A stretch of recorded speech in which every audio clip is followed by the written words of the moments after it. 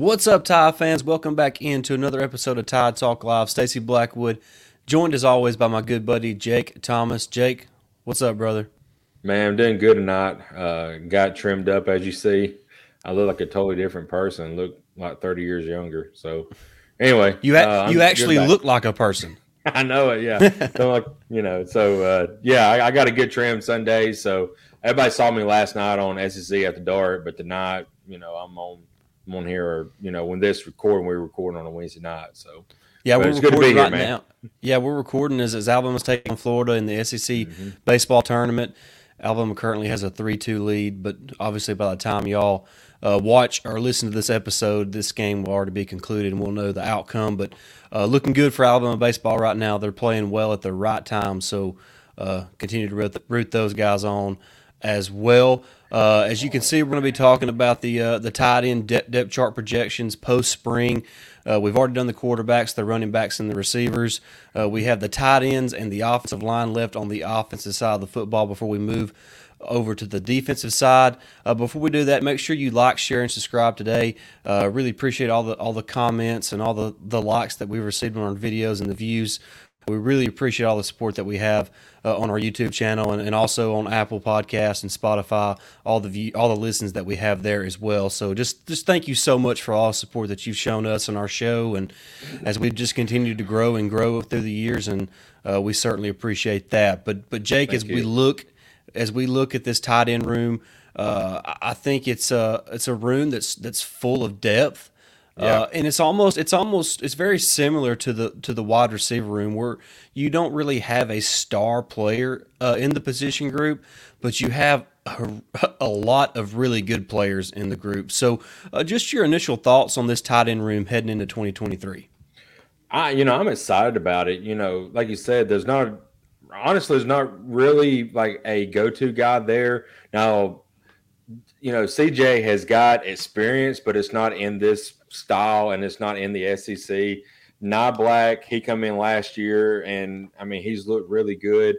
Robbie Oots, he kind of come on late last year, and then we still got Kinselman down there. So there's a lot of talent there. It's just who's going to be the guy to step up. And with this system that we're planning on running with Tommy Rees, the tight end is going to get used a good bit. So I expect, they to be targeted a good bit this coming up season. Yeah, this could really be a room that some people learn some names from this fall. Right. You mentioned the usage that Tommy likes to do with the tight ends, and we kind of saw that in A-Day. I think there was like 3 or 4 different tight ends that had receptions during A-Day. So, and I expect that to kind of be the recipe this fall. I think you're going to see Danny Lewis, C.J. Dupree, Yeah. Amari Niblack, and Robbie Oots all play first-team reps and significant snaps with hmm the first team. I think Kitzelman to get some snaps with the first team as well, because he did last year. So Right. there is a plethora of tight ends for Tommy Rees to use at his disposal, and I'm excited to kind of see how he navigates that room and how he figures out who fits where, and kind of what kind of mismatches he can provide with the different skill sets that each of those guys provide. So we're going to kind of do the same thing we did with the receiver room, and not just list X, Y, and Z. We're not going to list the Y and the H. We're just going to look at how we think the tight end room is going to look from a snap count wise, and how we think Tommy Rees is going to utilize those guys. And I think maybe one of the biggest stories of the spring was the rise of Danny Lewis, the Yeah. redshirt freshman from Louisiana, who, C.J. Dupree got a little nicked up early in spring. Robbie Oots was out for a portion of the spring, so they needed somebody to step up, and that was Danny Lewis, and he really proved to be, one of the more balanced tight ends for Alabama. Not only is he a really good blocker, but he's solid catching the football in the passing game, and him and C.J. Dupree, to me, are probably the 2 most balanced of the tight ends that Alabama has, as far as being able to both block and catch the football.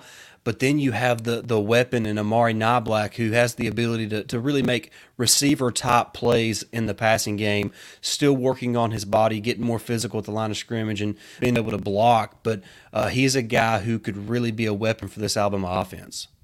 Yeah, we've been high on Niblack since he's been down there. I mean, and for good reason. Looking at who I think you would see the most, get the most snaps and looks, I would probably say Dupree and Niblack is probably right there together. Then maybe Oots and Lewis just right behind them.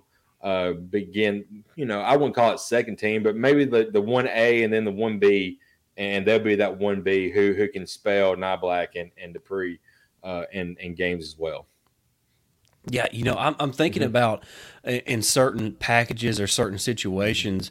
When I look at goal to go situations, I could see four tight ends being in the game. Yeah, I mean, absolutely. seriously, you could see. I could see Danny Lewis, C.J. Dupree on the end of the line. Maybe Amari Niblack kind of in a behind them. Maybe Robbie Oots is the fullback in the I formation. So maybe all four of those guys on the field at the same time. And man, what a package that would be, and what versatility it gives Tommy Rees in his play calling and his play design there at the goal line. So I think this group, while it lacks a true star for now, it really poses some strong potential for this Alabama offense in 2023 because of the depth, and they're all really good players. Right.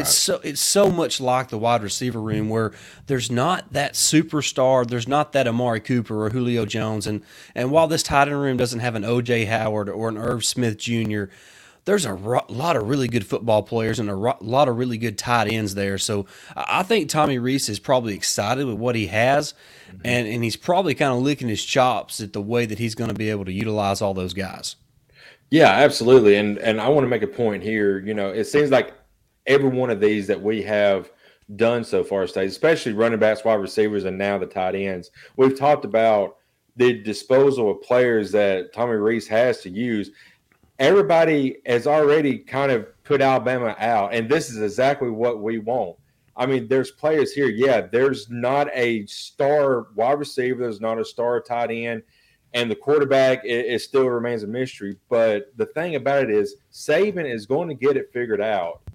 And when he does, this offense is going to be electric because there's talent all across the offense. And we talk about, interchanging players out. We still got the offensive line to talk about. And I feel like there's some guys that may not start, to start the season, may be starting by the end of the season. So, I mean, that'd be fun to talk about as well. But right now, I mean, I'm loving that the media is putting Alabama, out because of the question marks. But honestly, I don't really think they're question marks because by the time the season gets here, Saban's going to have it figured out, and we're going to be rolling.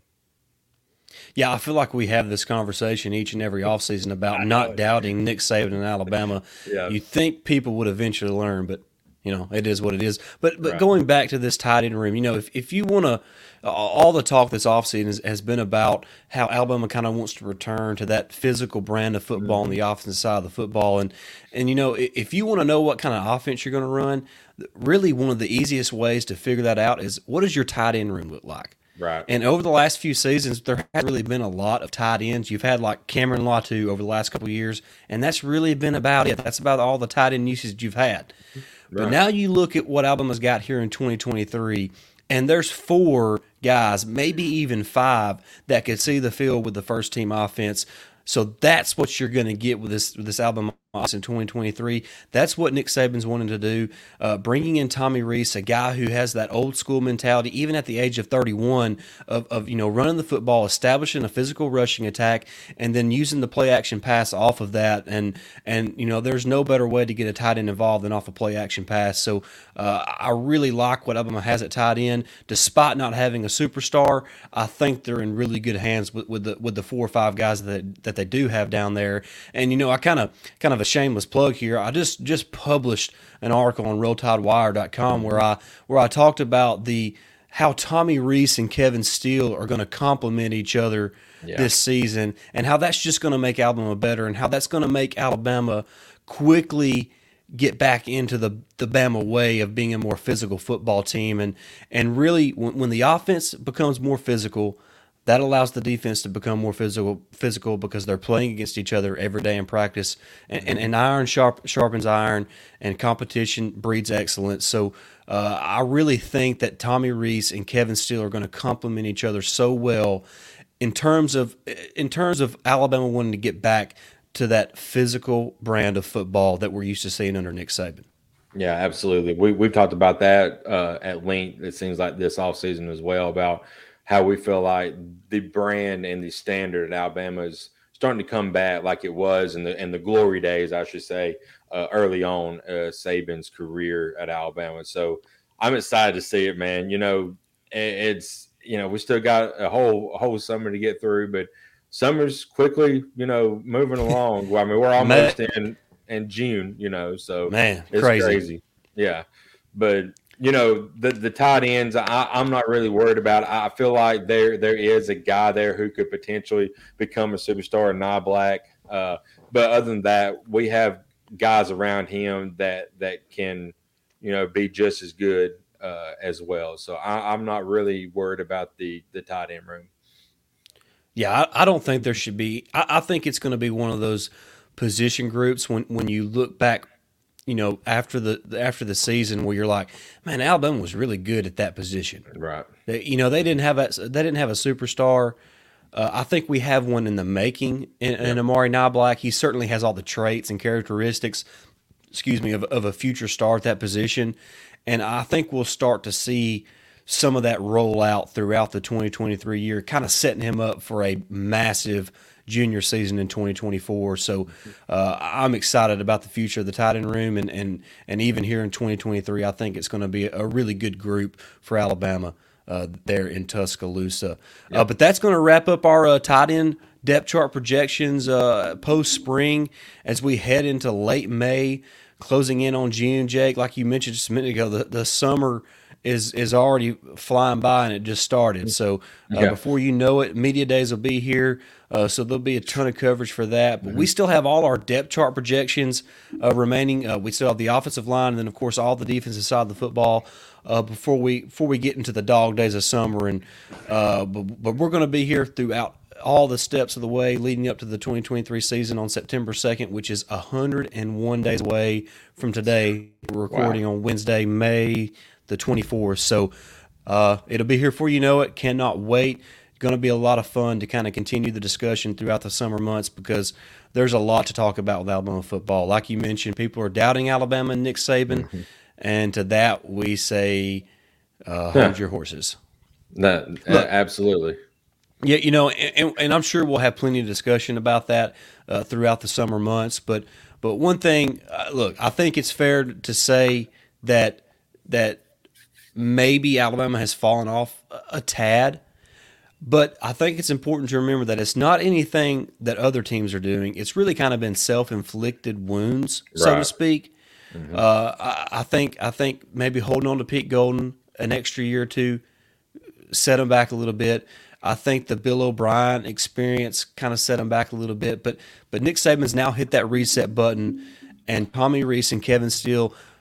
And while it may not be an instant gratification type thing, they're really a step in the right direction to kind of resurrecting this. Resurrecting is such a strong word because, I mean, we won the SEC championship game. We're 1 year removed from an SEC championship game win and a college football playoff national championship game appearance. So the sky's not falling. Nick Saban hasn't lost a step, and Alabama is right there in the thick of it, and they're going to be right there in the thick of it at the end of the 2023 season as well. Yeah, two things real quick I want to say. There's a reason they come out with a poll today. I think it was college football something. It was listing the top coaches. I think it was Sporting News. I think it was Sporting News. Yeah, number one, of course, is still Nick Saban for a obvious reason. Now Kirby has won 2 in a row, but Saban has won 6. So, I mean, his body 7 in total if you count LSU. Yeah, 7 in total. So, body of work is still there, and Saban's still the greatest ever. And the other thing, Stacey, before we leave, I know we're doing football and stuff, but I want to mention and say congratulations to our Adapted Athletics tennis team. They won their 8th consecutive national championship a few days ago. So big hand to those boys. And our athletic, adaptive athletics program is amazing because it's elite. It is. Yeah, they are one of the best in the country. Yeah. So there's no doubt. I think overall, there's probably not a better adapted athletics program than what Alabama has. I mean, you're talking about basketball, both men's and women. Yep. The tennis, like you mentioned, is just on a roll. So big shout out to those guys. They don't get enough credit or recognition, I should say. So shout out to those guys. Jake, do you have a score update on the baseball game before we head out? Let's see. Last I saw, it was 3-2. Let me get in here. Let's see. Pull it up here.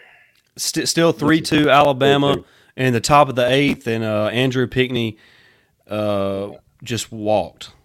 So yeah. It just update 7 seconds ago. Pink's walk was all in the 8th. So he just got a walk. So now we're going to the bottom of the 8th. Yep. So hopefully the Tide holds on and wins. Or what a huge win if baseball can get it against Florida. No doubt, no doubt. We talked at pre-recording real quick. I promise we're fixing to head out, folks. But we talked in the pre-recording that we think Alabama's probably locked up hosting the regional, but a win against Florida tonight would lock it up for sure. So what a job that Jason Jackson has done taking over for Brad Bohannon. What a just a terrible situation, really. But this team has responded so well. They're 9-2 heading into this game against Florida in their last 11 games, six straight wins, and it's just been a complete team performance. The pitching has been phenomenal. Yep. The hitting has been there. Andrew Pinckney has been as good as anybody in SEC baseball over the last month. So just kudos to those guys. What a way to kind of recover after an unfortunate event occurred with Brad Bohannon in that situation. We're not going to dive into that because there's still so much that's unknown in that situation. But and you know us, we don't get into rumors. We talk facts here on this show, and the fact is we're going to wrap it up now. Yeah, it was a good episode, man. Glad to be back, and we'll get to our offensive line here in the next couple of days, hopefully. Yes, sir. Schedule, so I'm excited about it as well. Yep. Make sure you like, share, and subscribe today. Look, jump in the description below and follow our links to BetUS. Sign up today, and on your first deposit, you'll receive a 125% bonus. Also, click the link to Latour Watches, and when you do, if you buy a watch, you'll receive free shipping. So make sure you do that there today. Like, share, and subscribe. Cannot wait to get back in here to talk some offensive line because that's going to be a fun group to discuss. But until next time, for Stacey Blackwood and Jake Thomas, this has been Tide Talk Live. Roll Tide.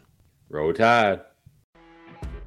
You know when you're listening to a true crime story that has an unbelievable plot twist that makes you stop in your tracks? That's what our podcast, People Are the Worst, brings you with each episode. I'm Rachel. And I'm Rebecca. We're identical twins who love true crime cases that make you say, didn't see that coming, and we hate the people responsible for them. Listen to People Are the Worst now on Apple, Spotify, or wherever you get your podcasts.